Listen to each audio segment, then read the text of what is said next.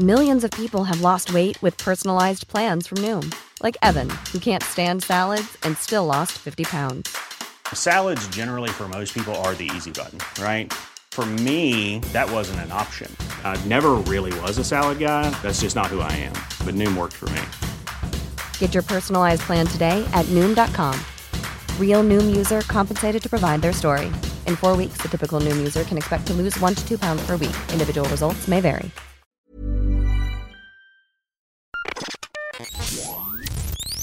Hello and welcome to Oldie But a Goodie. This is our spooktacular Halloween special where we're talking about the scariest movie of 1984, featuring the scariest ghoul working in cinema at that point, Arnold Schwarzenegger. Hello, it is me, Arnold Schwarzenegger. I'm here for this episode. Ooh, I am so spooky. So scary. I am quaking in my boots. Is that a term? I don't know.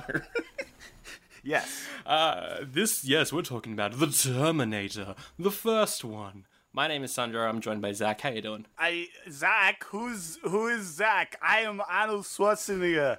Thank you for having me on the show this week. This happens every single time we do an Arnie film. I don't know why, it's real strange. Also joining us this week is a milestone guest, actually. Our first ever international guest from the Crooked Table podcast. We've got Robert. How you doing? Pretty good. I feel like I need to answer with my own Arnold impression, though. So good luck. Fuck you, asshole. Oh, God. Oh, yeah. That was the appropriate response, I feel. There you go. Out of the options. Yeah, I like that he had like 6 options, and that's the one. that was probably my favorite scene of the entire movie, where it's just like, options, fuck you, asshole. We are talking about, the scariest movie of 1984, because it is our Halloween episode, and only one Halloween movie came out, only one horror film, and then we picked the sci-fi. So that's what we're doing this week. To be fair, there was a bit more gore than I remembered. Oh yeah, when he just freaking carves himself up. I completely forgot about that. That was pretty spooky. That was Halloween spooksters right there. I was like, that's an eyeball. That's gross. I feel like this movie is basically a slasher, but with guns and a very high concept plot. Yeah, 100%. That was my takeaway too. Yes, very quickly, we'll go around the table. First impressions of the first Terminator movie. Is this the first time you've seen it, or is this the 100th time you've seen it? What are your first impressions on this movie, Rob? Well, this was definitely not the first time I've seen it. I don't know if it was the 100th, but this is one of those movies that when I was a kid, we used to, whenever my grandparents came over, we would put on like an action movie because they spoke Spanish and English was, their English wasn't so good. So we'd usually put on an Arnold movie or a Stallone movie or whatever. So this is one of those that we used to put on quite a bit. And as a kid, even, I saw all the action. Not the sex scene, of course, but yeah, all that gore, no problem. Apparently, for my parents, as soon as a nipple comes out, it's a whole different story. But so no, I had seen this many times, and it still holds up. I think some of the effects are. We were talking a little about the eye, the dummy that they use for the Arnold head is. That's the scariest part of the movie. Yeah. But for the most part, it's either practical effects that hold up really well, or the stop motion, which I still kind of like just for nostalgic purposes, I guess. But yeah, no, it's a great movie still. Yeah, the stop motion actually makes it better for me personally, because the old CGI back then that they were trying to jump into is really bad. So the fact that they decided to go with stop motion makes it hold up. I feel it makes it hold up a bit more, It is obvious nowadays, but I feel like they did pretty well back then. I haven't seen this movie in a long time. Like a long time. I'm a Terminator 2 boy. So coming back to this movie, I was like, oh yeah, this movie's pretty good. I should watch this movie more often. He just cut his eyeball out. I didn't like that. I didn't like that at all. Yeah. And then he went, fuck you, asshole. And I was like, hell yeah, this movie's great. It's a good moment, yeah. It's It is interesting because I think pretty much every Terminator fan, or just every James Cameron fan, falls on either side of the fence of Terminator 1 or Judgment Day. I'm very much more a fan of this just because I prefer the Terminator actually being scary, unlike what happens in T2. In my opinion, that's a little bit too much of an action film for me, which is also my issues with Alien, is just it's a little bit too epic. But yeah, I love this first one. Sure, the dialogue's probably not very good for the entirety of the movie, but you know. What do you mean? Fuck you, asshole. It's got that, and it's got that scrappy sort of B movie feel to it that feels. It feels a little transgressive just because it is darker and dirtier and grimier, and then the next one is literally all shiny. Yeah. But anyway, before we jump into the opening of the proper review, Robert, you do a podcast called the Crooked Table Podcast. Tell us a little bit about what that show is. Yeah, so every week I have a different guest join me, usually to talk about a movie of their choice. Sometimes it's a more recent one, sometimes it's something from the 40s, and we talk about the world of film from a fresh angle.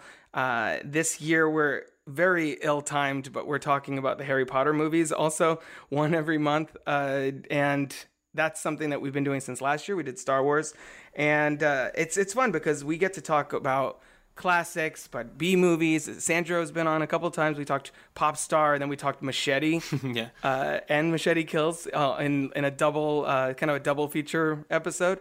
So it's fun because it gives me a chance to connect with other people who love movies, and it's open to critics, fans, everyone's. You know, you go to crookedtable.com/guest to apply to be on the show. So it's open for people that want to come on and talk about a movie that they love, and it's a great time. And we just did I just recorded our first Crooked Roundtable on Hamilton. So it was me and 3 other people geeking out about Hamilton. That's going up like basically election day here in the States. So yeah, it's a blast. If people want to check out episodes, they can hear them at crookedtable.com, Apple Podcasts, Spotify, a lot of the podcatchers. So but yeah, definitely check us out. Yeah, awesome. Yeah, there will be links in the description, and yeah, it's a very fun show. Always have fun whenever I pop by, and very excited to hear that Hamilton episode as well, because a round table in that format sounds like a lot of fun.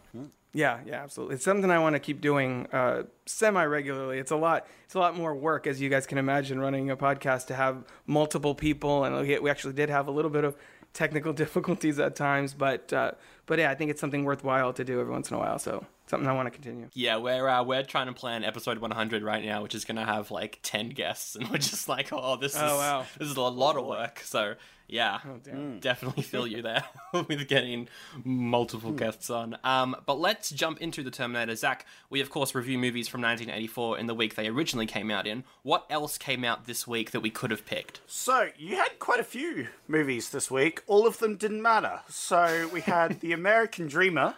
A housewife wins a trip to Paris in a mystery writing contest. She loses her memory when she gets hit by a car and begins acting if she were the female detective in her story. Doesn't sound too bad. Which sounded very interesting, but once again, didn't matter. The Bloodsuckers from Outer Space, which I still want to do. Farmers in Texas become brainwashed bloodsuckers, which is classic, so we have to do that at some point. I looked it up, and I'm pretty sure that was banned from Australian cinemas when it came out. Yeah, no. I think I've watched it before. I'm not sure. But I've talked about it with people before, and the fact that, it didn't come out, and then there was like a black market for it, apparently. That happens a lot here in Australia. Yeah, which is very funny to me. Oh, dear. Body Double. A failed actor becomes obsessed with a neighbor, and then becomes framed for murder or something. Great. Yep. Give my regards to Broad Street. Paul McCartney playing himself, daydreaming about losing an important tape for new music. And then Paris, Texas. A road trip movie about a man who tries to reconnect with his brother and nephew. Nice. And can't decide what country he's in. Hey, Lamau. There's a place called Paris in Texas. Oh, I know. But it would annoy you if I said that, so I couldn't do it. Have you seen any of those, Robert? I have not. I think I've heard of Body Double, but all the other ones I'm now learning exist for the first time.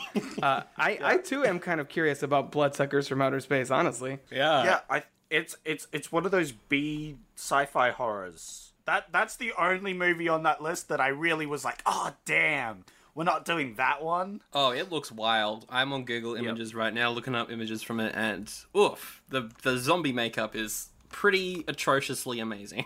Yes, it's a B movie for sure. But let's jump into The Terminator. It was released October 26th, co-written and directed by James Cameron, his second ever feature after Piranha 2, The Spawning, a sequel to the classic horror Piranha. He disowned that movie for a very long time, but it has got a cult following. I saw it with a bunch of friends at a cinema last year, and it is not very good. I'm shocked. He's also the director of Aliens, Titanic, Avatar, and True Lies as well, which we did an episode on last year, so check that out if you haven't heard it before. He co-wrote this with his frequent collaborator and also future wife, Gail Ann Hurd. What do you think of James Cameron, Robin? I'm a big fan of his earlier, his 80s and 90s run. I mean, you just mentioned Terminator, Aliens, Terminator 2 Judgment Day, True Lies. Those are all classic action, action thrillers. Yeah. And I think they all still maintain, a pretty strong following and place within action cinema. Titanic obviously was him going for prestige, and now he's obsessed with making like 6 million Avatar sequels that no one really asked for. So it's I kind of feel like the James Cameron that made this movie doesn't exist anymore. He is so lost in Pandora. Oh, just you wait till Alien and Terminator pop out in Avatar 3. Then you're gonna be eating those words straight up. I mean, true. If it all becomes a shared universe, then I'll be like, son of a bitch, you got me again. Dude, I can't wait to see one of those blue bastards get shotgun to the face by the Terminator. Fuck you, asshole. That would be amazing. Hell yeah. A tiny Arnie chest bursts out of whatever the creatures on Pandora are called. No, that's not what I was asking for. Yeah, definitely. Yeah, I feel like this early James Cameron is so full of energy and ideas, but also is just having fun as well. And I think that fun was kind of lost with Titanic and definitely with Avatar. For the cast, Arnold Schwarzenegger is just the Terminator. We mentioned it earlier in the year, but he was only really known as Conan at this point. So this is kind of his first big breakout role in some ways. I mean, he was popular with Conan, but that was still very much more like of a niche market. So this is when he got that big billboard role, and he's good in this, I think. What do you think? I mean, I think that this is the perfect role for him because it's limited range, first of all. So he just all he has to do is embody that sort of robotic monotone way of speaking, which he already does. So that's easy. Like, I feel like this isn't the movie where Arnold is stretching. Our movie where Arnold is stretching is like Jingle All the Way, where he's just like a suburban dad. Where you're like, I don't know. That made it way better, by the way. Him trying to stretch to be that improves that movie so much. It does. That is a guilty pleasure, honestly, that movie. But when he tries to play a regular guy is when it doesn't work. When he's playing the Terminator, it plays to his strengths as a movie star, as a persona, as an on-screen presence. I think in a way that really very few of his other movies have. Minimal talking, naked body shots. Oh, yes. Yeah. It's interesting because he doesn't have much to say in this, and he is very much a scary presence in the film, but he still has that certain something about him which is very much more prevalent in Judgment Day, where he's just like cracking jokes. He's still got that same energy in this, even though he's basically a slasher villain. He's basically just Michael Myers without the mask. He's walking around shooting people and not saying anything. Yeah, pretty much. Then there is Michael Biehn as Kyle Reese, who is in a lot of Cameron movies, including Aliens and The Abyss. I'm on the fence about his performance. What did you think, Zach? I liked him. I liked him. It was interesting because the most recent I've seen of him was the later Terminator, where they had him as another main character, but it was a different actor. And then not him, but The one, yeah, Genesis. Yeah, Genesis. The one with the Doctor Who villain. Right. Doctor Who as a villain. Not Matt Smith is the entirety of Skynet? Yes. What was that Except movie? it's not Skynet, though. No. That one is Skynet. Then the next one isn't Skynet, which I liked. I liked that they finally let Skynet go, and we're like, yeah, in this reality, it's just called something different. Yeah, he was interesting. I don't know. I was torn. He was definitely a tough, rough boy. He had that cut on his lip. You know, he's a tough boy. I don't know. It felt like he either turned it up to 11 and was yelling, or turned it down to like a 3 and was very soft. There was no in between. Yeah, that's true. I feel like that made sense, though. He had 2 modes. He had action mode and, like, not action mode, which is what his lifestyle would have brought him up to be, you know?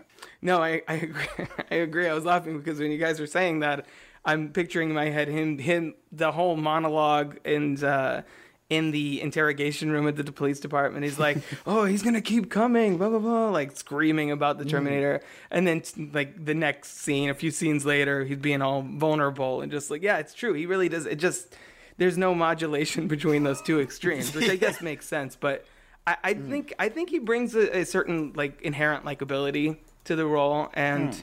Vulnerability, which I think is obviously really key, considering that Sarah Connor kind of pity fucks him by the end of the movie. Yeah. What are your guys' thoughts on the romantic turn that it takes?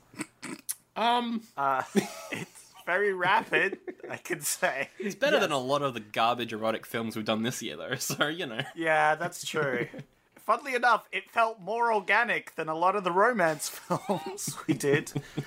The key point I have is that she turns to believing him earlier on really quickly. She goes from trying to escape his car to, yeah, okay, you're from the future and this thing's trying to kill me, almost instantly. And that was the bit that felt weird to me. Their romance is like, yeah, this guy's come back in time to save me, and that's all he's done. He sacrificed his entire future for this. Yeah, true. Pass the time. Yeah, exactly. And then, yeah, we are talking about her right now, so we may as well bring up Linda Hamilton playing Sarah Connor. This was her big breakout role. The only real big film that she did before this was Children of the Corn in '84. We've already reviewed it. Check out that episode if you want. She was fine in that okay movie that Zach really enjoyed. Yeah, it was great. Really long. Too long. Linda Hamilton, obviously great in this. Yeah, really good. She gets thrown into this mess, and then by the end of the film, she's crushing Terminators, wielding guns, and I thought she was a great actor in this film. Yeah. Really did. And I like her in the next one as well. Yeah? Yeah, it's all about her evolution. This is the beginning of her journey, and I think that Cameron does a really good job of making that gradual enough that there's not really a single moment where she turns into what's going to be the warrior Sarah Connor in the next one, but that by the end of it, when she has that moment with Kyle where he's injured, where she has to stand up, and that's when she kind of grabs his hand and she's like, "On your feet, soldier," and that's like the first time you hear the Sarah Connor that's going to dominate in Terminator 2, that's been doing all those pull-ups in her padded room for 10 years or whatever. Yeah. But yeah, no, she's a complete icon in this for sure. Oh, yeah, definitely. She's still vulnerable at that stage, but she's vulnerable at the fact she runs, but she plans her run to like run underneath the crusher thing, you know? Mm-hmm. For the reception, this film's got 100% on Rotten Tomatoes, 89% audience score as well, very high, 8 out of 10 on IMDb, 4 out of 5 on Common Sense Media, that website where parents say if your kids should watch things. They reckon this movie is suitable for kids 15 plus, although it can be a bit violent at times. It can. Just in case for some reason you want to know what they think on Common Sense Media. Thanks, Common Sense Media. It cost $6.4 million, which isn't super cheap for a film of this size, but considering what they made, very impressive. What do you think this made worldwide, considering it is a hard R-rated sci-fi? What do you think it made off a $6.4 million budget, Robert? I feel like I've looked this up before. Isn't it like 40 or something like that? It's 40 something. It's like around there. I'm pretty sure. What do you think, Zach? I'm going to go 41, just to make sure I don't lose to the... See, I'll be more close if it's higher than that, you know? There you go. You're both quite a bit off, actually. It's 78 million worldwide. But I still was more close. So I win. Easy. Yeah, everything on this show is a competition. You're right there. That's crazy. Yeah, that's pretty good for a sci-fi, almost horror of this rating. That's very good worldwide numbers. Yeah, like R-rating movies usually don't do well at all, so that's quite impressive. Yeah, the 80s were a really weird time, but I'm looking here and now I see that it made 38 domestic, 40 international. So I must have been thinking one of those numbers. But yeah, so this franchise, Rambo, RoboCop, all hard R, ultra violent, all had like either action figures for little kids or animated series. It was a wild time back in the day, and now that just doesn't happen. But Yeah. back then, yeah, that was no problem. Go for it. Oh, yeah. These are R-rated movies that got cut. That's so weird. I always forget that there were like RoboCop toys and they were in like breakfast cereals and stuff around the time, being like, "Hey, take your 5-year-old kid to go see Yeah, exactly. a movie where someone gets shot in the dick. Go do that. Go on." Yeah. Absolutely. All right. Well, let's go through the synopsis for The Terminator. It opens in the year 2029, the far future. Hell yeah. You know it's the future because they got robots and lasers and skulls. Lots of skulls. So many skulls. The skull budget is most of the million budget that they had. Getting real-life human skulls was quite difficult, but Cameron made it, you know. Yeah, they have to find all these volunteers, and it's like Yeah. it's a whole process. Yeah. He had to contact organ donators, graveyards. You know, you had to get everyone involved. It was a big deal, but they got it in the end. What do you guys think of the future scenes in this movie? Because they're all very blue. They've got that synthy soundtrack behind them. People are yelling. There's stop motion planes everywhere. What do you think of these scenes? I feel like these are the scenes in the movie where you can feel the constraints of the budget a little bit. I think you just see a bunch of people wearing rags and running around basically like run down areas, and like you guys said, all the skulls. And I think it's effective, but I don't think it quite captures the scope of what Cameron's going for. At least in this one, I feel like in the second one, obviously he's got CG to play with, so there's a lot more. There's a lot more Terminators in the glimpse that we get of the future war in the next film. So I think it works, but I think that's probably where you can tell that he had limited resources to work with. Yeah, definitely. I think he did really well with what he had, though, and I quite enjoy the sort of quaintness of the stop motion, and like they did the best what they could, and it gives off the vibe of this dystopian future where these robots are going around lasering humans, like that poor one soldier that gets yeeted. R.I.P. Rest in peace, soldier. Your sacrifice was not in vain. Or maybe it was. We don't know. Who knows what the future looks like? Maybe that will be. Maybe we'll be running around in rags, fighting jittering robots that shoot lasers. You never know. Maybe we will be flying around in ships that look like they were filmed one frame at a time. Yeah, you never know. Who knows? Well, doesn't he say at one point that he served in the military or something like 2021 to 2027? So we're right around the corner. It's coming up fast. After this moment, we get the opening credits, which, again, compared to Terminator 2, not as good. You can definitely see the budget constraints. It's still pretty good, though. The font's good. It's nice. Yeah. What did you think of the font, Sandro? Yeah, it's alright. It's alright. It's fine. It's not as bad as Speed. Speed's the worst font, and I'll compare everything to Speed. I think you mean best font. I liked it. It was thick. It was future films, or like sci-fi films, I should say, always have these weird thick fonts that they're going for, because in the future, font is thick. and short for some reason. Wow, it's the future. That's how it works. So yeah, it was a classic, very iconic, and we get to see it a few times in the film. When specifically in that one scene where he says "fuck you, asshole," which is great. No, I love the font. I love the theme, the Brad Fiedel. The theme music that's now iconic. Yeah. That every single of the 14 single sequels that they made, they always throw it in there just to be like, look, it's Terminator. Remember how great we used to be? We can get back there eventually, right? I'm like, sure, keep trying. Yeah. But I just kind of to speak on the music for a minute too. There's a lot, like going back to what we were saying as far as him being essentially a Michael Myers in sunglasses instead of a mask. There's a lot of those like horror stings that are like all of a sudden, like as they're in a car chase and things like that. And I think that helps sell the tone of this really being more of a horror movie than anything else. Yeah, definitely. Yeah. There's a lot of music moments that do feel like they're out of like a Nightmare on Elm Street or something like that. Yeah. Which, speaking of, they didn't release until a few weeks after this. Which I don't know who at New Line decided to release their horror movie in like mid-November when everybody's over Halloween, but sure. Yep, those are coming up. We may be doing an actual Halloween special halfway through November. Because Yay! I don't know what they were thinking, but yeah, all of the slashes were delayed very, very late in the year after Halloween, which is great.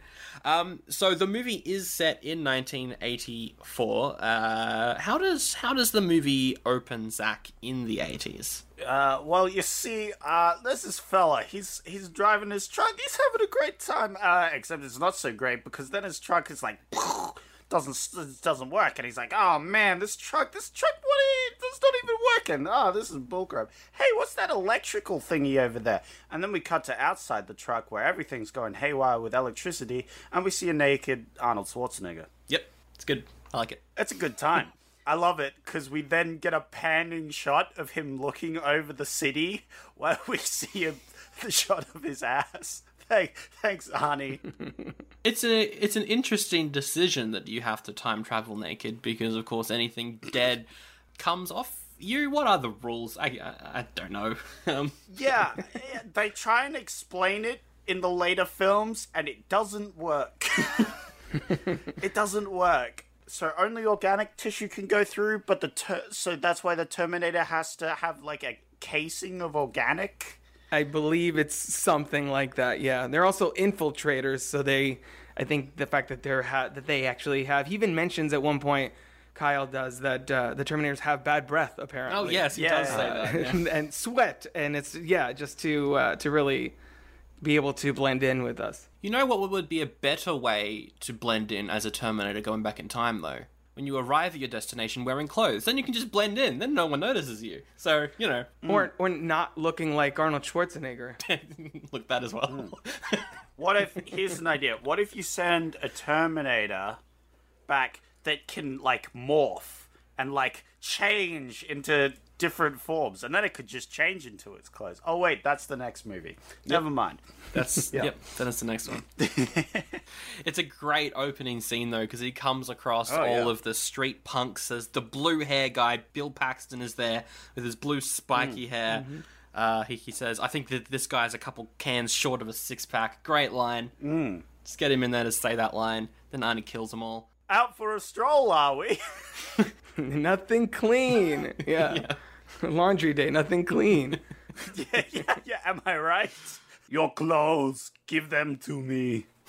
He's like, which the guy goes immediately, "Fuck you, asshole!"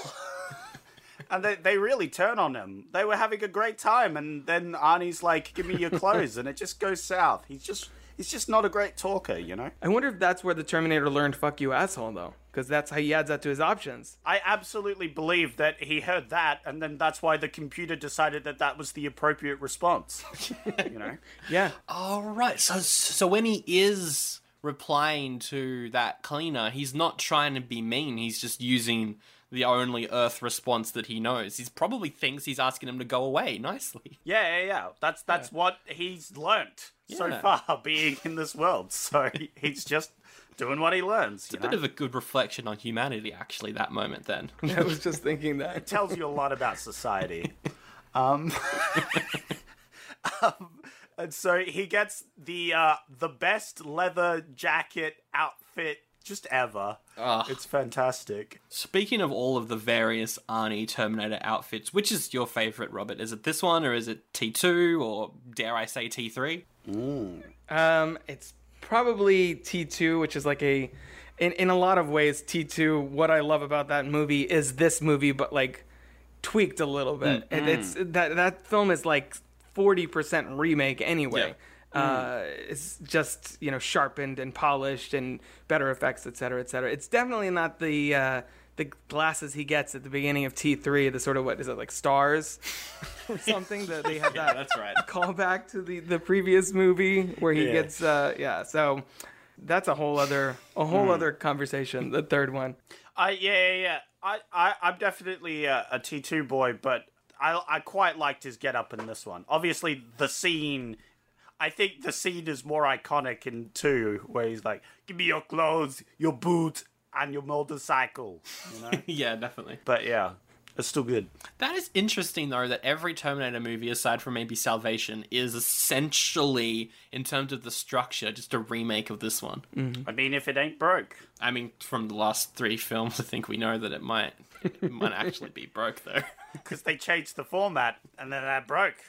So Kyle Reese also appears in the present, past, the 80s, when the movie is set. He also appears, and he steals a homeless man's pants. There's 2 things I noticed in this. One, that he's scarred up. He's pretty scarred up on his back. You see weird sort of scars, which I thought was good. 2, that he's like writhing in pain when he pops out. Unlike the Terminator, who obviously didn't care. Yeah. I love that scene, though, because he's running from the police, goes to hide in a clothing store of some kind, and then just sneaks around the clothing store stealing clothes for like a couple minutes. While the cops are around. Well, yeah, It's impressive. Can't expect him to keep the homeless guy's pants on forever. I mean, come on. But yeah, no, he would obviously be pretty good at sneaking because he's been hiding from literal robots. So I thought it was cool that he could just sneak around this store full of cops and none of them noticed him. Some of the dialogue in this section isn't amazing. Yeah, questionable. What did you think of some of the dialogue between the cops and him in this role? I mean, it's all classic 80s cop movie stuff, basically. Like, when people make fun of that now, this is exactly the kind of thing that they're talking about. I mean, in Sarah's roommate and that some of her whole thing, which I feel like feeds the slasher movie deal, because it has the whole conceit of, if you have sex in this movie, you're going to die. Unless you're conceiving the savior of humanity, I guess. She's just a horror victim. Yeah. Through and through. She's constantly listening to music so she can't hear anything, and she has sex. Those are the 2 things that you need to do. She's Tina from Elm Street, basically. Speaking of Sarah Connor, we are introduced to her walking to her work. She ties up her bike and then walks past the restaurant's mascot and says, "Guard it for me, Big Buns," which is a good scene because the mascot's holding 2 big burgers. I missed that. Wow, amazing. There's also the child who just drops ice cream in her apron for no reason other than to be a dick, basically. What a piece of shit. Yeah, she's had a pretty shitty life before this. Yeah, that kid. What child gives up ice cream that it's actively eating to sabotage someone else's apron? Like, what a piece of shit. I hated that child. Yeah, most unrealistic part of the movie, you're right. The real villain. The real villain. That's the one good thing about the dystopian future. That kid no longer exists. Well, but then again, no more ice cream, I'm assuming, either. So that's true. Yeah, and no more of these tragic accidents that can occur. Another one of my favorite scenes is directly after this as well, where Arnie is buying a bunch of guns at a gun store, and he just knows everything about them. Because he's obviously got, like, uploaded all the guns or whatever from the time. So he's just like, I need this one, this one, this one, this one. give me the Gauge 42, the Uzi 511, and the guy's like, man, you know your guns. Wow. I was gonna say that's also Dick Miller from Gremlins, which you guys have already covered. Yeah. He's great. Yeah. In that one scene, yeah. Yeah, he's great because he's like, how much? Which one do you want? And he's like, all of them. And he's like, oh man, I'm gonna close early. Oh yeah, you are. You're gonna close real soon.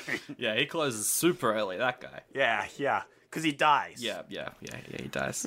We got it. Arnie loads the gun that he just got and shoots them. And he doesn't have to pay for them, so there's that. Yeah, it's a good plan. He's learning. I don't think they leave ammo on the counter nowadays, though. that was probably a bad move, yeah. Yeah, that was. Yeah, you'd think. I don't mean to, like, question the Terminator in this scene, though, but if he was going to kill the gun store owner anyway, why not do it at the start and then just grab all the guns you want? You don't have to Get him the owner to get them. I think the owner had to get things from the back as well, you know. And then continuing on with the horror theme, he then goes to a phone book and finds where all of the different Sarah Connors live, and then goes and terminates them all. Which I forgot happens in this movie. But yeah, like, the horror element is just prevalent throughout the entire film. I mean, it really is, a slasher, but with guns instead of a knife or something. It's cool. I really like this, because it makes sense. You go through the phone book, and you just kill all the Sarah Connors. There you go. Done. Yeah, and Kyle explains later on that they didn't have the records from back then, and then they just had the city. So he just, like a machine, process of elimination. I guess luckily this Sarah Connor was, the last woman listed in the telephone directory, so that works. Look, she's the first on the list. Bang. All right, that's the end of the movie. She's dead. Yeah, right? Yeah, I wonder what the body count of this movie is, because a lot of people die. It's got to be probably... Which part? The dystopian future where everyone's dead? Oh, that as well. Yeah, okay. Didn't think about that. Yeah. Billions. Because there's like 3 Sarah Connors, there's that one soldier, there's gun store owner. Yep, all the cops. On IMDb, it's somewhere in the trivia, which again, who knows how accurate that is. It says 28. 28? The punkers, it's literally what it says, the punker, the gun store owner, the first 2 Sarah Connors, Matt and Ginger, 3 of the people at the nightclub, 17 police officers, Sarah's mom, and the truck driver. But that seems kind of iffy. Yeah, there you go. And then Kyle Reese. Oh, yeah, and then, of course, Kyle Reese. Yeah, interesting. Spoiler alert. Oh, God, spoilers. Oh, my God. Yeah. Spoilers. Oh, my God. Oh, I guess Kyle Reese's virginity also dies. Oof. It's true. R.I.P. 29. That poor man. So after this, I was very interested to see what you thought of this, Robert, because as soon as he kills the first Sarah Connor, we cut to the lead of the movie, Sarah Connor, at work, watching a news report on it. Immediately the news are reporting on it. What do you think of that? They gotta save some time here. So apparently Sarah Connor is. It's weird because the movie already treats Sarah Connor like it's a big deal. Like the first Sarah Connor has been killed. All Sarah Connors, lock your door. It's it makes it's in the world of the movie, Sarah Connor is apparently already a big deal. But then I love how how fast it turns into basically like they're identifying the Terminator as a serial killer. Yeah, that it's immediately just kind of goes into manhunt mode. Which I find really fascinating. And of course, I think her roommate has that line like, oh, guess what, honey? You're dead. Yes. Come check this out. Ha, look, you died, idiot. So she goes back home, and the phone call scene is probably the first long joke in the movie where Ginger, her roommate's boyfriend, calls up. What happens, Robert? What is this joke? Oh boy, you're giving me this? Yeah, describe in detail. No, we will not be describing in detail. But I feel like weirdly this is the only moment in the movie that our Sarah Connor is actually enjoying herself. Like she's actually enjoying life. She's having a laugh. She feels she's having someone express their in romantic interest in her. She has the upper hand for the first and only time in the movie until the end when she takes out the Terminator, basically. Yeah. And so, no, I really love that scene where Mark is, I think it's Mark, is basically like, whoa. So it's I'm not going to get into it, but it's the whole here's what I'm gonna do first. And he has like a to-do list of what the evening will entail for Ginger. No, I think that scene is so funny. It feels like the kind of thing that could have easily been cut out, but I'm glad that Cameron left it in there just because it does humanize Sarah quite a bit. Yeah. I feel like that's a bit mean to poor Soldier Boy. I'm sure that sex scene was also a bit where she enjoyed herself. Like, come on. Well, that's true. He probably did a good job. Like, come on. Why are you going to be to the middle of that? I'm sure she enjoyed herself. But that seemed like the bright spot of her pre-Terminator life. Let's put it that way. Yeah. Everything else was just like, she's like getting Peter Parkered everywhere. Just like, oh man, everything sucks. Yes. She was getting Peter Parker. That's a good adjective. I like that. I'm going to use that more. Don't you hate it when you get Peter Parker? So she heads off to a movie, which is a bad thing because the cops are investigating the Sarah Connor killer. That is a tough thing to say. And are trying to get a hold of her, but they can't, because she's at the cinema. Meanwhile, Mike and the roommate, A Ginger, yeah. and they're playing music really loud while they're banging. Of course. A classic. So they don't hear the cops calling up. And we then cut to the police station, and they're like, all right, that didn't work. We'll try and contact her through the media. And then there's a Yo Mama joke for no reason. Yes! Yo Mama! But then, she's at a bar. She sees the police are trying to contact her on the news, so she tries to find a phone, but while doing so, realizes that Carl Reese is following her. So she does a bit of quick thinking and hops into a nightclub. Yeah. I love the movie logic that she's safe when she's in the movie theater, but going to the nightclub might kill you. Yeah. Should have sticked in the movie theater. I think that's an interesting takeaway. Oh, and the fact that the club is named Tech Noir, which is basically kind of what this movie is genre, I guess, is sort of that techno noir slasher sort of deal. Yeah. Oh, I like their answering phone. Every time it answers, it's like, tricked you. This is a answering machine. But hey, you can talk to the answering machine. Machines need some love, you know? A. Lamau. I love those subtle jokes that they put in throughout the film. I'm a big fan. Speaking of, the answering machine, this is when Arnie goes over to the apartment and kills them both. This is just a horror moment scene, really, the way that he kills them. Yeah. You have lady dancing in the kitchen, listening to music, can't hear her boyfriend being murdered. Meanwhile, boyfriend's like, oh, I'm gonna mess you up, buddy. He does say that, yeah. Tries to stop the Terminator with a lamppost. Somehow that doesn't work. He dies and then smashes through a window or whatever. And then lady's like, oh man, wait a minute, my boyfriend's getting murdered. That's rather upsetting, actually. And then she dies. Pretty intense, especially considering that I think we were all pretty young when we saw this for the first time. This is some intense, violent stuff. But even as a kid, I know. Well, if you listen to music too loudly, you're gonna die. That's just how it happens. That's what I was told as a kid. It was pressed into me by all these movies. That to this day, I never listen to music too loudly in case a slasher villain's nearby. You know? So then after that, Arnie heads to the nightclub as well. We get the scene where she's there on the phone. She's noticing that Carl Reese is there and thinks that Carl Reese is the phone book killer, as he has been dubbed at this point. Well, he does look like a killer because he's a soldier, you know, he's got scars and other things, and he does look at him very creepily. Yeah. I mean, again, these are all things that the second one also does, where that scene where, again, if you didn't know based on the marketing that Arnold was playing the hero, the sequel sort of plays it out like, oh shit, it's Arnold, and he's after her again, but then does the same kind of trick of reversing who the hero is and who the villain is. Yeah, it's a lot of the same tricks that Cameron uses in the sequel. Yeah. There's a moment in the second one where Arnold, Arnold's Terminator, is talking to the T-1000, both pretending to be different people. So yeah, there's that moment as well. Which is great. Really Again, good. T2, it's great. It is. It really just improves on everything. It is great. It's good. This one's better though, but it's good. Yeah, look. That is a hill I'm gonna die on, alright? The thing is, I saw Terminator 2 first. and it's ingrained in me. So yeah, they're at the club, and then Arnie goes to shoot Sarah, and she's like, "Oh no, this is the bad dude all along." And then Kyle Reese is like, "All right, I'm gonna come and save you." And then we just get this very, very long shootout. It's pretty intense. It goes on for a while. Oh, it's great. And then there's a classic line in here as well, isn't there, Robert? Oh yes, come with me if you want to live.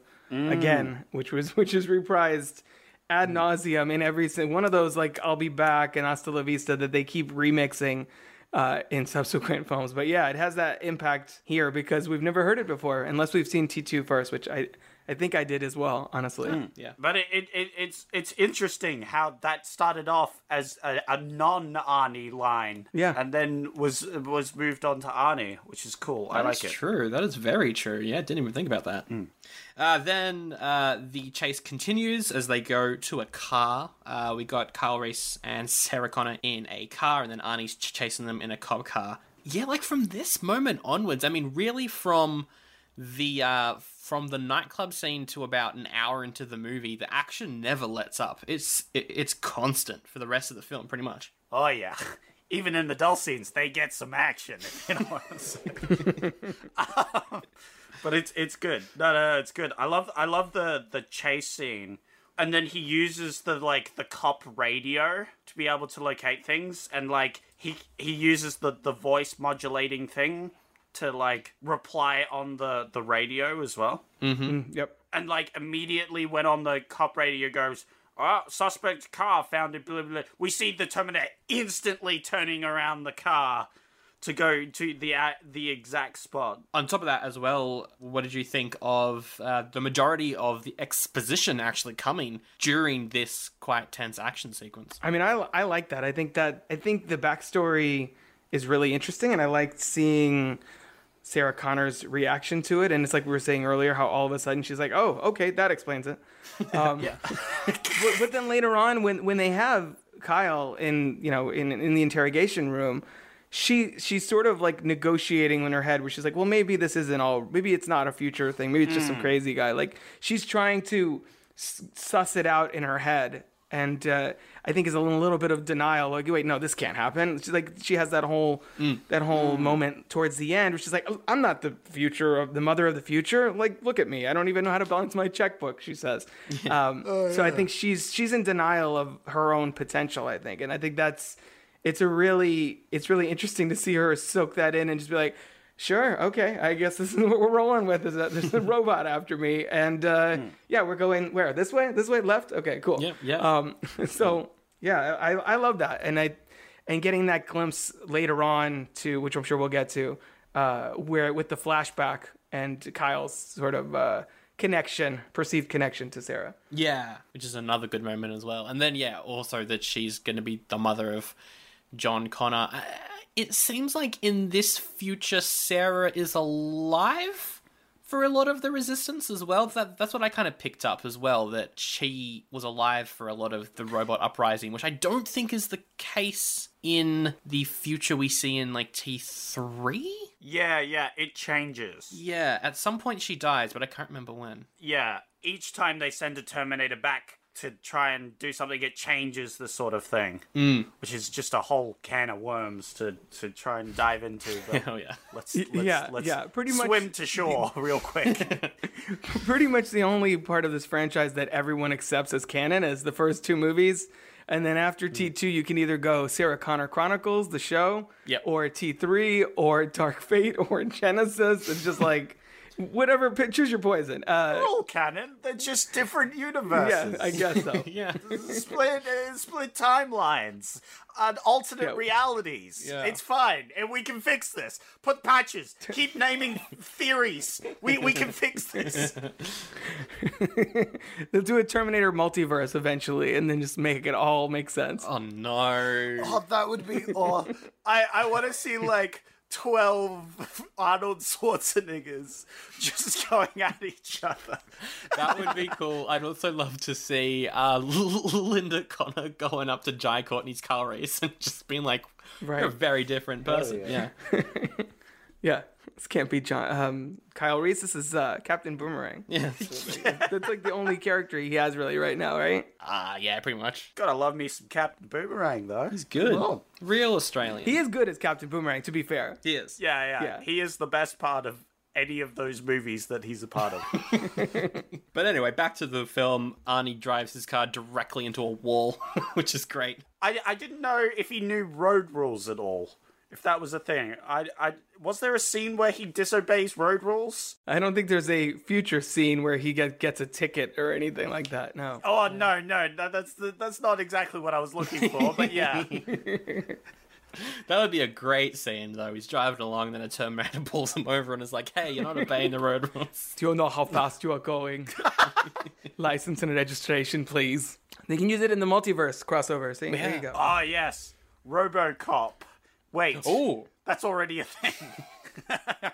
No, see, what they need to do, there's all these sci-fi action series from the 80s that are all, like, messed up. There's one or two good ones, and then everything has been trying to recapture that.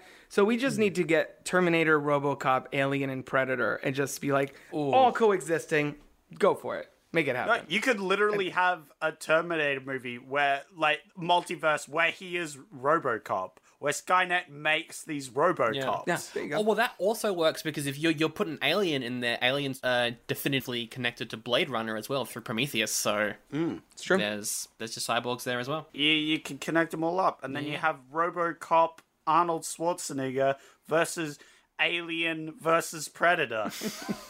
I mean, it's no worse than anything any of those franchises have come out with in the last, like, 20 years for the most part. If you're gonna go ham, you go the full hog. Exactly. Alright? Yeah, don't stop at one series. That's right. Just gonna then you have like the Avatar aliens, you know, flying around. And everything. You get them all in here. Put them all in there. Throw in Freddy versus Jason as well. They're there for no reason, having their own little battle on the side. There you go. Yeah. Just all the movies with a V in them. Batman versus Superman, they're in there as well. We could be on a spaceship, and then in the background of that spaceship, we see Freddy and him battling it out in the background. He's just trying to get into, like, Terminator dreams, but it's not working because they obviously don't dream. And it's like, oh no, I'm useless. Yeah. But we know that replicants dream. So they do. there you go. Yeah. They dream of electric sheep, according to They do, indeed. the book that is based off. Now it's going to be very scary, sharp-fingered sheep, question mark. I think we've already come up with the sequel. I think so. I think we just did. So now that Arnie is supposedly dead because he drove into a wall, Kyle Reese and Sarah Connor get taken to the police station. We mentioned the scene before, but Kyle Reese is interrogated, and really, he probably could have done a better job at making himself seem sane, probably. Yeah, but that's not exactly what he's trained for, I feel. No, that's true. He's not trained for interrogation. He's trained to kill things. I liked the psych doctor where he's like, wow, this guy's elaborate. His story's incredible. I could make my career off of him. Yeah. He covers all his bases. It's great. It's almost like it's true. What a nutcase. I feel like that's also James Cameron sort of like patting his screenwriting on the back a little bit. Like, yeah, you're right. It all holds together, man. yeah. Oh, that is funny. I didn't think about that. Yeah, he's like, yeah, this story's airtight, and I'm going to point it out. Job done. That is so true. I didn't think of that. But yeah, no. So he's having a great time with this. The cops are all like, ha! What a loon. Yeah, they do say that at some point. They say, in the technical terminology, he is a loon. They have the like tape of him admitting all this stuff, and then he gets like super violent and like, oh, we should probably turn that off in front of, you know, the victim here who's standing here watching this. Yeah, that's true. Because they're being real comforting. They're like, hey, it's all right. You're safe now at the cop place. Nothing bad could happen here. We got 30 cops on standby. What's the worst that could happen? Well, they all die. Spoilers, they're all dead. They are. Well, at least 17 of them, according to IMDb. Yeah.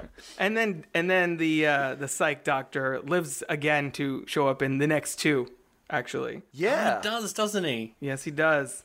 Which I think is why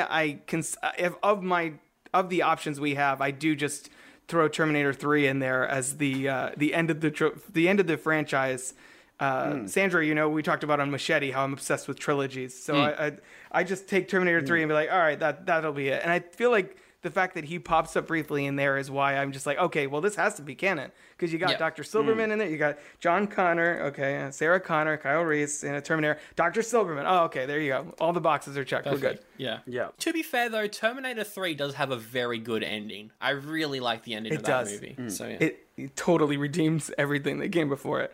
Yeah. Well, mostly. Mostly. The sunglasses I'm still iffy on. Sunglasses were the best bit. I don't know about you guys.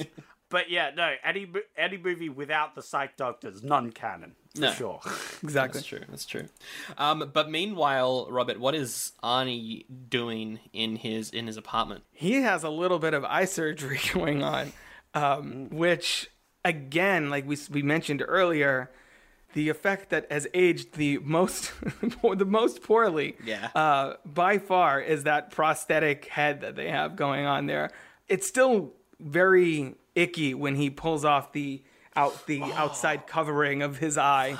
Man, I was not ready. No, I know. Every time I watch it, I'm like, oh, that's right. He gets right in there and just crams it out with the scalpel. It's some good effects. How did you guys feel about the effect of the Terminator's, I guess, neck and shoulders and that whole apparatus?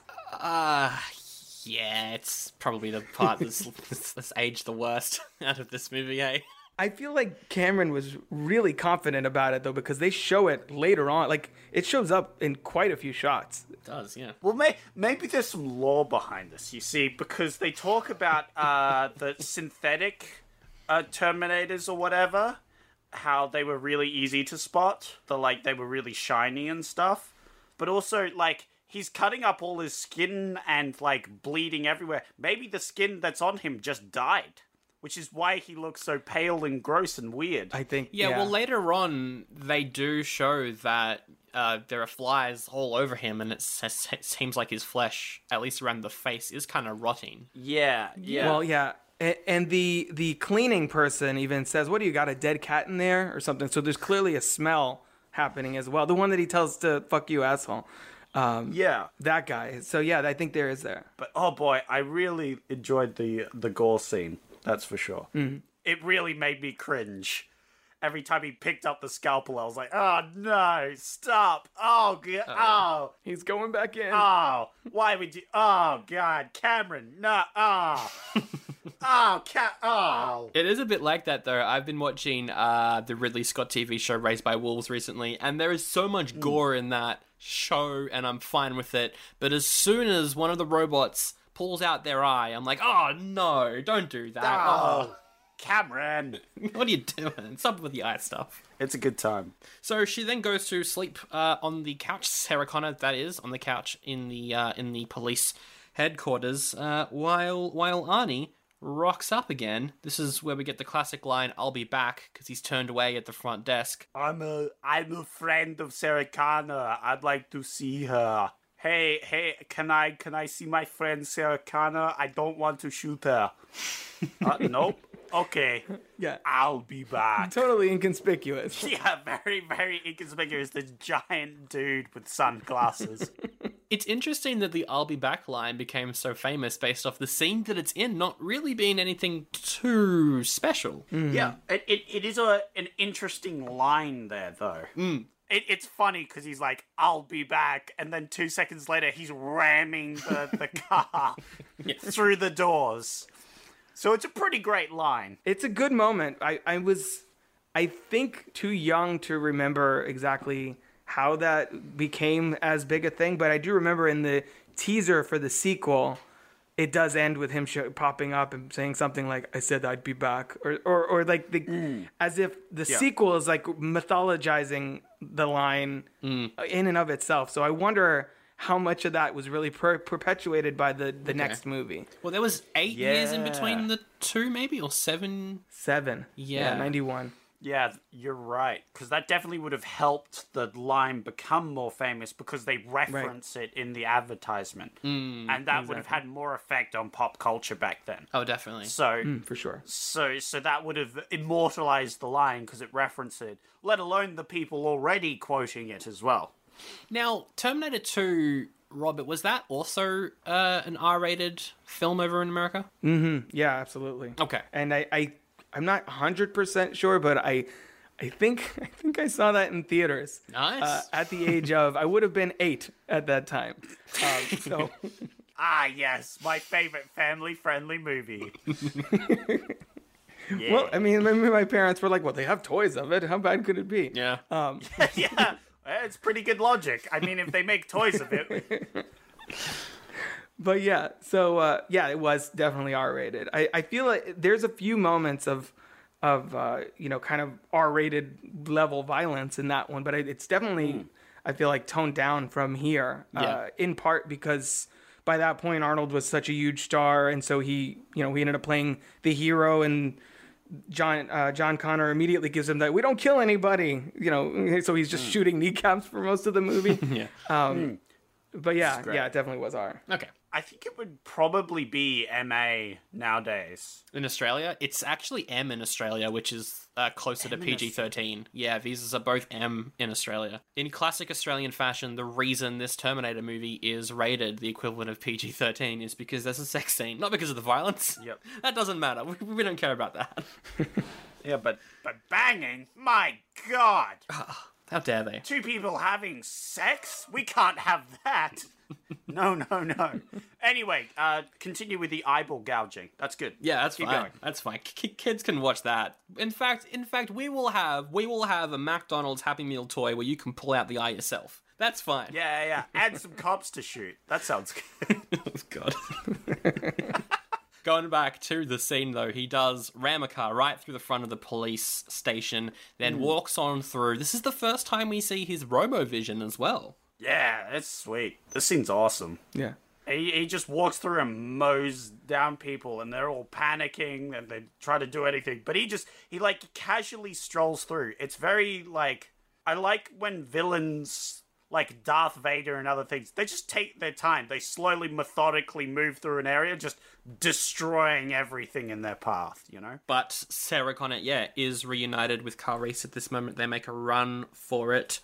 They pretty much just jump in a car and drive as far as they can before they run out of fuel, and they very quickly lose him. So yeah. I'd like to shout out to that one guard that was completely useless at stopping Carl from escaping. We see the scene where they're panicking, they're going off, and the chief of police goes like, keep an eye on this guy, and then turns around and immediately the guard gets like knocked out and his keys stolen. Like the second he says keep an eye on this guy, Yeah. he's down for a count. It's true. So he does save the film by being very poor at his job. So they drive and drive and drive until they can't drive no more. They decide to rest underneath a bridge, and this is where we get another flashback sequence, the one that you mentioned before, Robert, where we see, I guess, more of a tender moment between Kyle and a photograph. This is a good one. I really, I like that moment a lot. I think you finally start to understand a little more about Kyle Reese and his motivation, because he does say that he volunteered to do this mission, and now we finally understand why. Plus, there's the whole other element that John Connor, who knew about his dad, sent his dad back to fuck his mom and conceive him. Yeah. So it's like, it's sort of... Sarah Connor says it towards the end of the movie. She says, a person could go crazy thinking about this. I'm like, yeah, we can. We've obsessed over it for like 30 years. We're like, wait a minute. How does that even work? But yes, no, I do like that. And it explains a lot about Kyle Reese and where he's coming from and why he's so focused on the soldier side of him, because he doesn't really have a whole lot else going on. Yeah. Hey, Dad, here's a picture of Mom. You gotta fuck her eventually and make me. It's gonna be a great Yeah, he's like, here, I'm going to give you this so you can, beat off to it for a while until I eventually send you back to meet her, and then you'll be all primed and ready to go. Get in some good practice, Exactly. Yeah, exactly.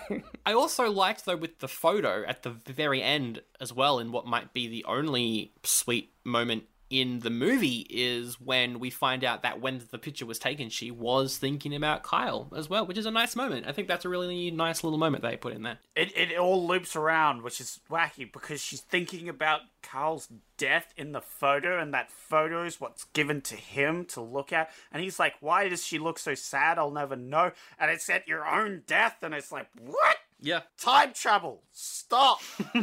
God, you hurt my brain cells. We then cut to the morning. Kyle and Sarah head off to a hotel to freshen up, buy supplies. Oh yeah, they get real fresh. Yeah, they do. Fresh with that nitroglycerin. That's it. It was nitroglycerin. They I do remembered it. nitroglycerin. Yeah. Let's say things go off with a bang. You know what I'm saying? Well, I mean, he does say, I came across time for you. So, respect, because that's a pretty solid line. Yeah. Yeah. And also, compared to every other sex scene we've seen this year, this one's definitely more tasteful. There's no, lingering shots or anything that make you feel Yeah. like, oh, that director's been a bit weird. There's none of that, which is, props to James Cameron. Also, they have to do it, otherwise, good old future's kind of ruined. It's true. So it's for the future, But I'll tell you what, they aren't the only ones coming, because Arnie's coming as well. Oh, that was He not. No, thank you. he's killed Sarah's mum. That was not the segue I wanted. No. I wrote that segue down in my notes. I have had this plan since yesterday. Nice. Oh, that makes it so much worse. Oh, jeez. It does make it worse, doesn't it? Yeah. Yep. Has he killed Sarah Connor's mum? What do you think, Robert? Because it's all off screen. It could be, I mean, it's implied. He's clearly answering her phone, and as we saw at the police station, he doesn't exactly be like, excuse me, ma'am, can I use your phone for a minute? Let me get that. He's just gonna blow right in there and take over that space. So, I mean, I think it's, unless she was at the market or something, and I think it's supposed to be like the middle of the night, I would say for the most part, it's pretty safe to assume she's not in the best of shape. Yeah. Let's put it that way. That's true. Because he definitely interacted with her because he has her voice. That's true. That's true. Yeah. Good point. For the phone call. And I hate to put this on the Terminator, but he's not exactly a sociable person. He's not really a meet you and not murder you sort of guy. Right, exactly. So I hate to say it, but I suspect she might be dead. Yeah. He drives over to the motel. We get another very long chase through a tunnel where he's chasing on a motorcycle there in a car. Goes on for, a while, and it's really good. It's a great sequence. I like this thing. This is a thing we didn't mention, but dogs can smell Terminators. So whenever they smell one, they start barking. And so in the flashback, we see that he goes through the security that they have, which is they're ask whose name it is, and then they let people in, and then there's dogs right at the front. And then later on, more people get let in, but the dogs start barking, and immediately Carl's up and at him. He pulls out his gun because he knows for a fact that there's a Terminator. And then we see it's revealed there's a Terminator, and he starts shooting people. But in this scene at the hotel, there's another dog, and it starts barking at the Terminator, which would have alerted Carl, which is why he manages to escape and hops in the truck and all that. Yeah. Which I thought was very clever, because they don't put any sort of emphasis on it. They just have the dog barking. Because Carl would have been instantly up. He would be waking up at every dog bark. Definitely, yeah. So I think this is very clever, but it's very subtle. So the chase goes on for a while. During the chase, I think Kyle gets hit or something. He's out of it a little bit. Oh, he gets a little shot up. Just a couple bullets. Yeah, he'll be fine. Yeah, easy. He'll brush it off, It doesn't even need a dressing. There's a great moment where I think it's Arnie's bike or something goes flying, and then he just scrapes across the road. Oh, yeah. Yeah, he gets knocked off the motorcycle, and then Sarah and Kyle's truck flips over. And then he jumps in that oil tanker and then just drives it straight at them. Yeah, that's pretty great. Kyle chucks an explosive in the tanker. It all blows up, and you think he's dead for a while. You think Arnie's gone for about 2 minutes. I feel like this is also like the first James Cameron kind of fourth act structure, that he does this in Aliens, he does this in True Lies, where everything is okay, and there's the queen xenomorph is coming after us, or they kidnapped Arnold's daughter in True Lies. Like this is where he falls in love with, like, I'm gonna make everybody think the credits are about to roll, happy ending, and then no, shit's not over yet. And so then we get gorgeous stop motion animation. Oh yeah. Coming out of the fire and chasing them. Hell yeah. Does it look good? What do you think? What do you think, Robert? Is it good? Does it not hold up? It doesn't look realistic at all. Yeah. But for stop motion, and I mean, I'm a fan of stop motion. I'm all good with that. For the time, this was probably their best bet. And they use practical whenever they can, when it's like a close up of the feet going in the ground, or when it's certain things you can tell when they're just they have an actual animatronic or whatever in certain shots. But yeah, for those wide shots, there's not really a whole lot else they could have done. I can't imagine what they could have pulled off, especially on the budget that they had at this point. And considering the budget as well, it does look a bit better than the stop motion that we saw in like Ghostbusters as well. There were some moments in Ghostbusters that just aren't quite there.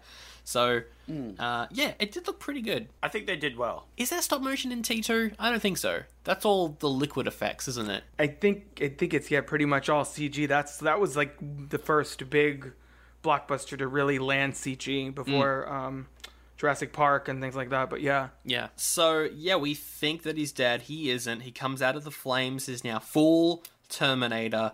It's a great moment. They run away. They hide in a factory. And Kyle, he's really, really not doing well. And as we mentioned at the start, Sarah's like, "Get up, soldier." It's a great moment. It's good because she's smart. She's appealing to his training, because he's not running on anything at the moment. He's running on zero. Tank's empty. He doesn't need the brain to work at this point. He just needs his training to kick in, to just keep moving, Yeah, complete the mission. On your feet, soldier. And he does end up sacrificing himself as well for Sarah. How does that play out? Yeah, so they go into the factory. They turn the machinery on to confuse the Terminator. So he throws the pipe bomb into the Terminator's tummy, basically, where it's exposed. In his tum-tum. He gives him a little bit of indigestion. Yes. And then, explodes. As you do when you have indigestion. That's how it works, right? Yes. Very gassy. Yeah. Then explodes, and then Kyle is out. And the Terminator is still going, which I love that he had that whole monologue about they will not stop. This is all they do. They will not sleep. So now we have a Terminator torso that's just like crawling towards Sarah. Basically, as Kyle was just running on like fumes at this point. It's really intense. The fact that it's just like clawing after her. Literally. We're getting her within its grasp for the first time.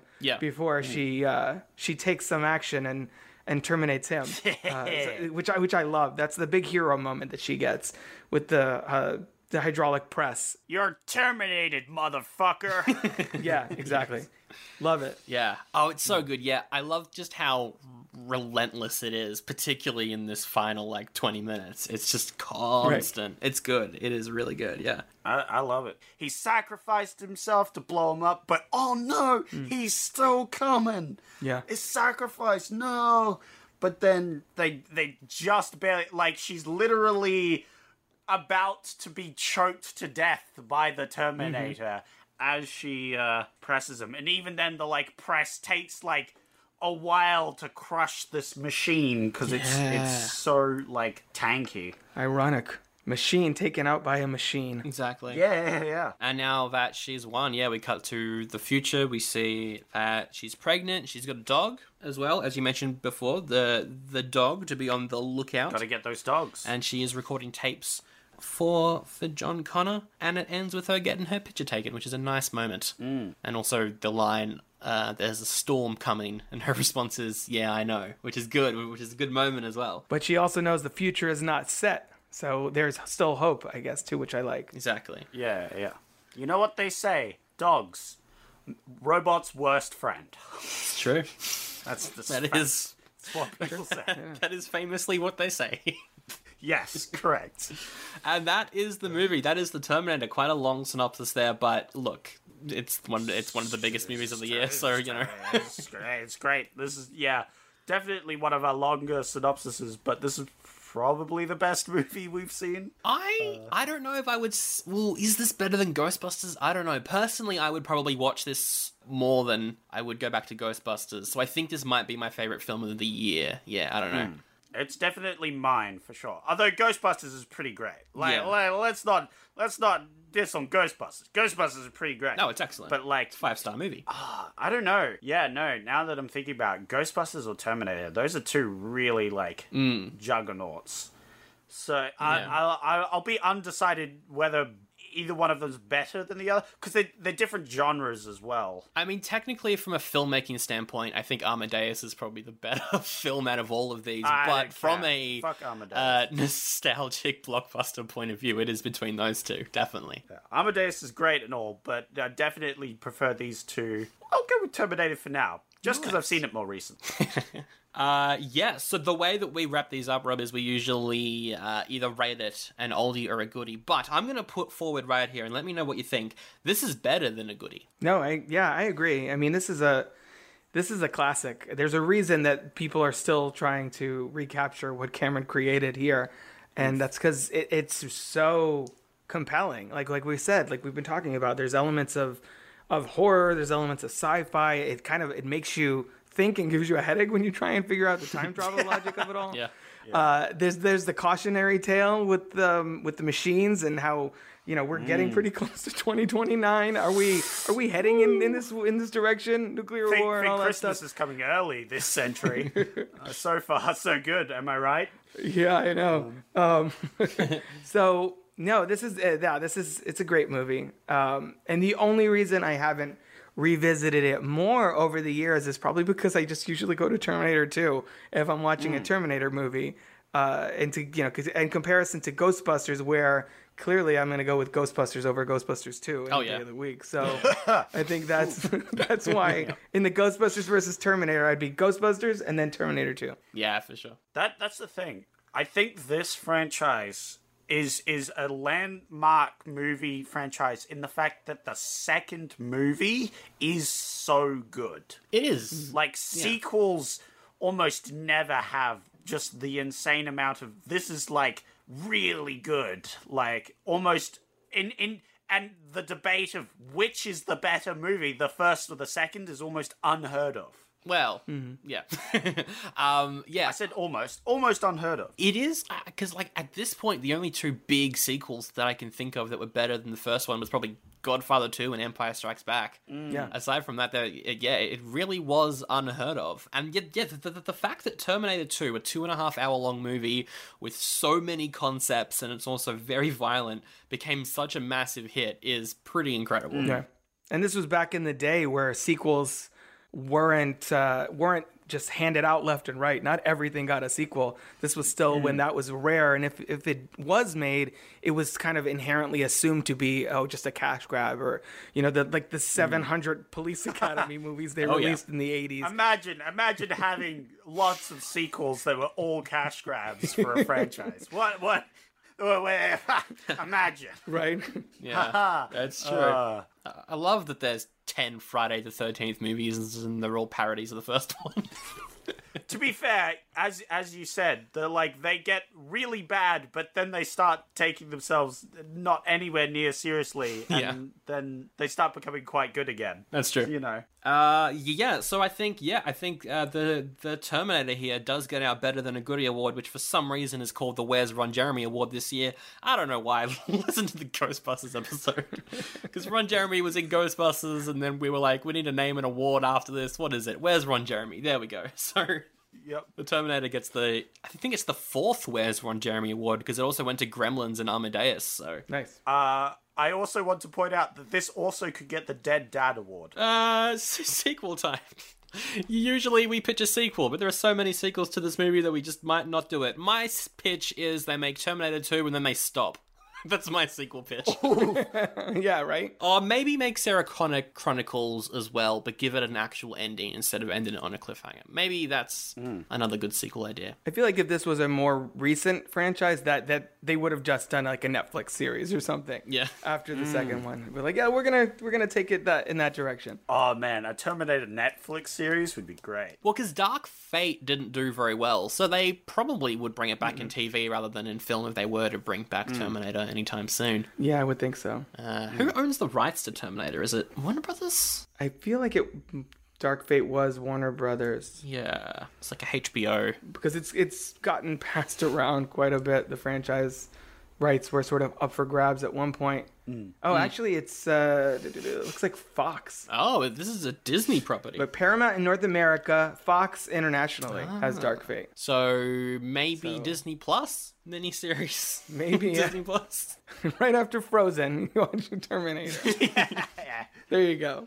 Mine's definitely, it opens up with a RoboCop Arnold Schwarzenegger in a helicopter flying over a distant planet with these flying blue aliens around. But then suddenly, like, a cloaked ship appears and starts shooting up people. But then, so RoboCop goes over in the helicopter and, like, starts battling this Predator in the ship. Meanwhile, the blue alien people, chest bursters, just start popping out. And then, of course, Elsa shows up. What? Well, it's owned by Disney, right? All connected. Oh, dude, but then Darth Vader shows up. And Sam Jackson wants to recruit him for the Avengers. Yeah. Yeah. Well, Disney do own the rights to Terminator. They definitely own the rights for Alien and Predator because they're Fox as well. They own the rights to all of these. Avatar is Fox. So is Avatar. Yeah. The Terminator's a Disney princess. If you had to come up with the sequel, Robin, are there any ideas? Where would you want them to take the franchise? Oh, yeah. Well, it's hard to see a sequel to this is Terminator 2, so that's a given. Yeah, definitely. We're not going to change that. Beyond that, again, I feel like we already have 4 possible outcomes, and I feel like the most longevity would have been in the TV route. But at this point, I mean, I kind of just want them to go balls to the wall and throw everything together. Like I said, like I think just even if it's in another medium, I don't even know how that would work. Theater. But I want to see them try because they've literally tried everything else. Did you just say theater? Yes, I did say theater, and I stand by those words. I mean, there is a Toxic Avenger musical, so there could be a Terminator one as well. Who knows? I would. Oh my god, a musical of Terminator would be amazing. I'll Be Back would turn into like a power ballad, like on Let It Go level. I'll be back. I'll be back. Something. I would be down for something different because it's every movie there. Like Terminator 3 tries to do Terminator 2 again, but worse. And then Salvation tried to do the Future War, and that didn't work. Yeah. Then Genesis tried to really make things complicated, and that didn't work. So then they were like, okay, we'll bring Cameron back. We'll bring Linda Hamilton back. That'll fix it, right? And then everyone was like, no, it's too late. We're done.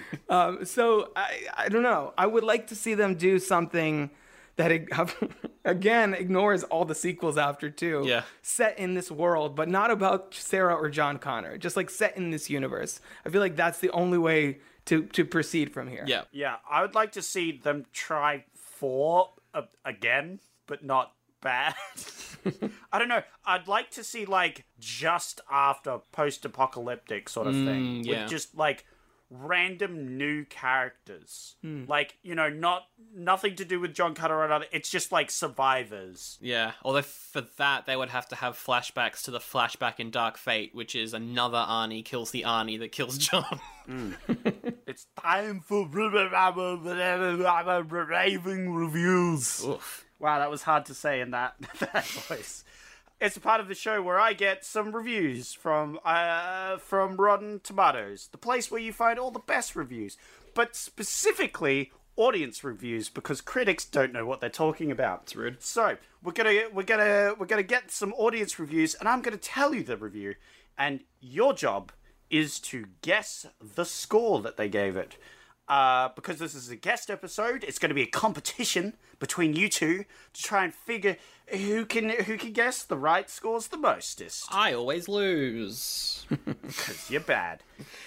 It's between 0.5 and 5 as well, so 0.5 is Yes, in there. that was the last thing I was going to say. So is the lowest score you can have is 0.5, and the highest is 5 out of 5.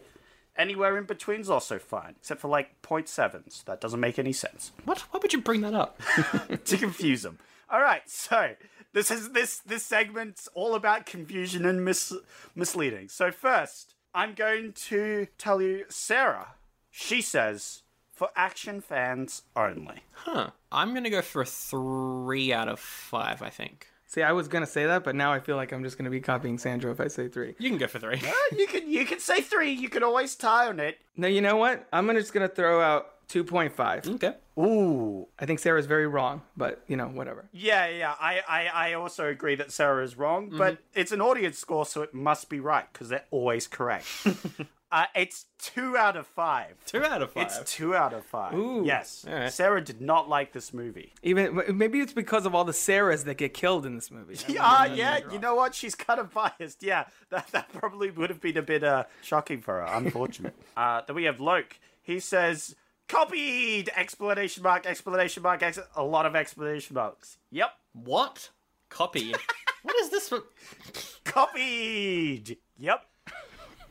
That's the copied is in full caps explanation marks, and then just yep. Well, I'm going to let Robert guess first. 4.5. Let's just. Oh, wow. I'm gonna say that he seems very enthusiastic He is very enthusiastic. with his all caps and his exclamation point. I'm going to go 2. I think it's negative. No, it's 5 out of 5. Okay. You were right. Oh, I almost went 5. You should have gone the 5 out of 5. Kyle says, my 4th favorite Terminator movie. Huh. Ooh. That's an interesting rating. Controversial Kyle over Because here. Kyle gets killed in this movie? Like, what's up with the people named after the characters? It's almost like I saw their names as like, well, now I have to put their review in here. Yeah. Right? Sandra, did you want to go first on this, or do you want me to take it? Yeah, come on, Sandro. Yeah, sure. Ooh, 3.5. I'm going to go 2, because 4th favorite Terminator movie when the other Terminator movies are Terminator 3, Salvation, Dark Fate, Genesis. I mean, I'm like, Yeah. that's a pretty low bar if that's the way we're going. It's 4 out of 5, though. He really wow. enjoyed it. It's just... Wow.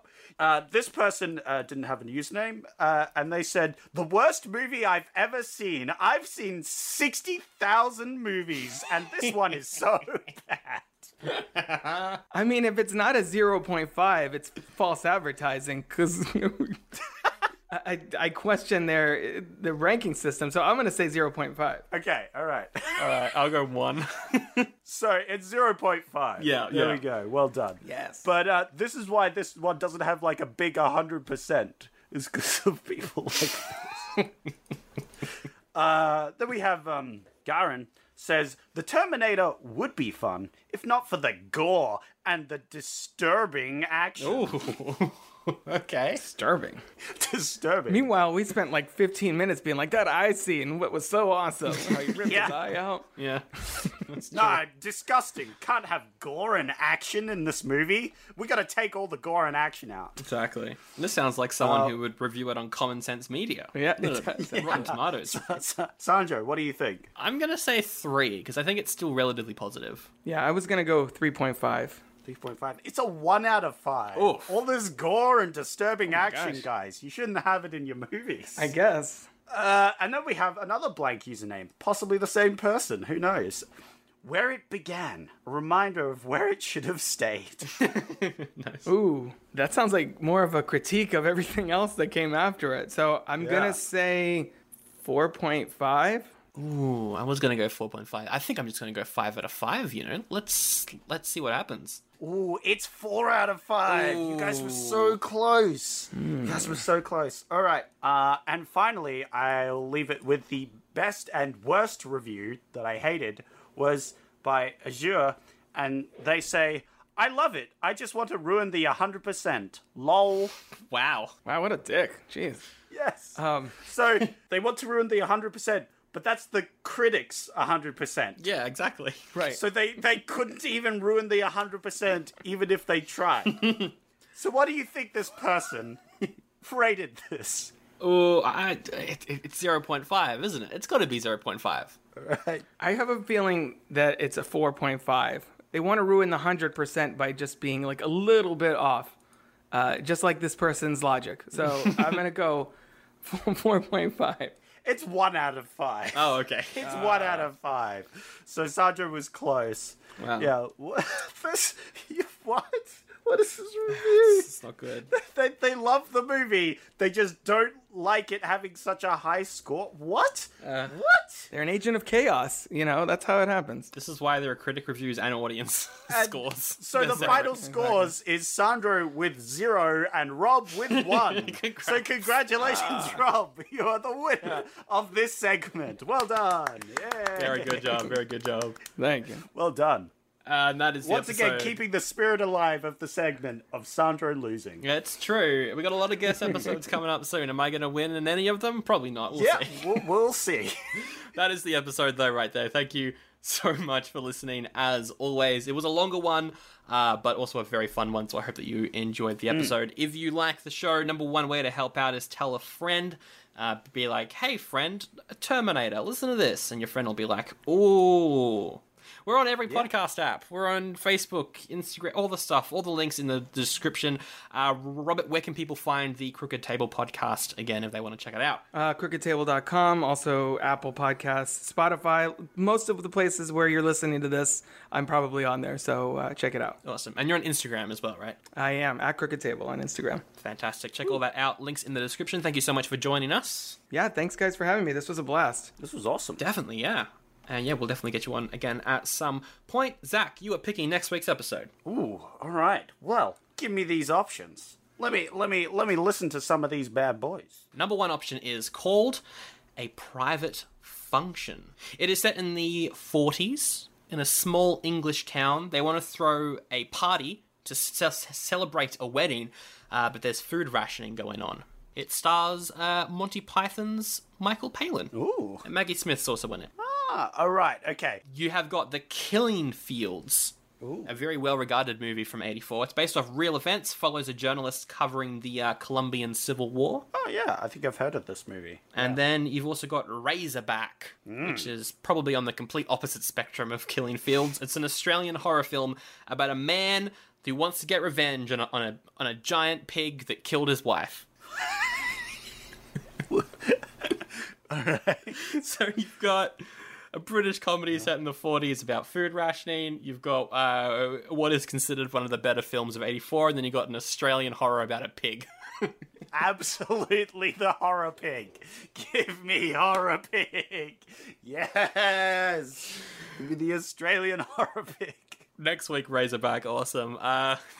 Great. Very much looking forward to this. Yeah.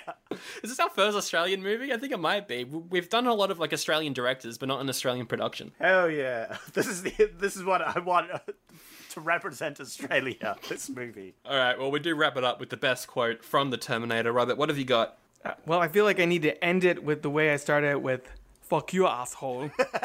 How about you, Zach? I'm going to go with I'll be back. Because we'll be back next week with the next episode. It's true. That's true. This is appropriate. And I'm going to wrap it up with not a quote that anyone remembers, but personally my favourite quote, which is, of course, guard it for me, big buns. There it is.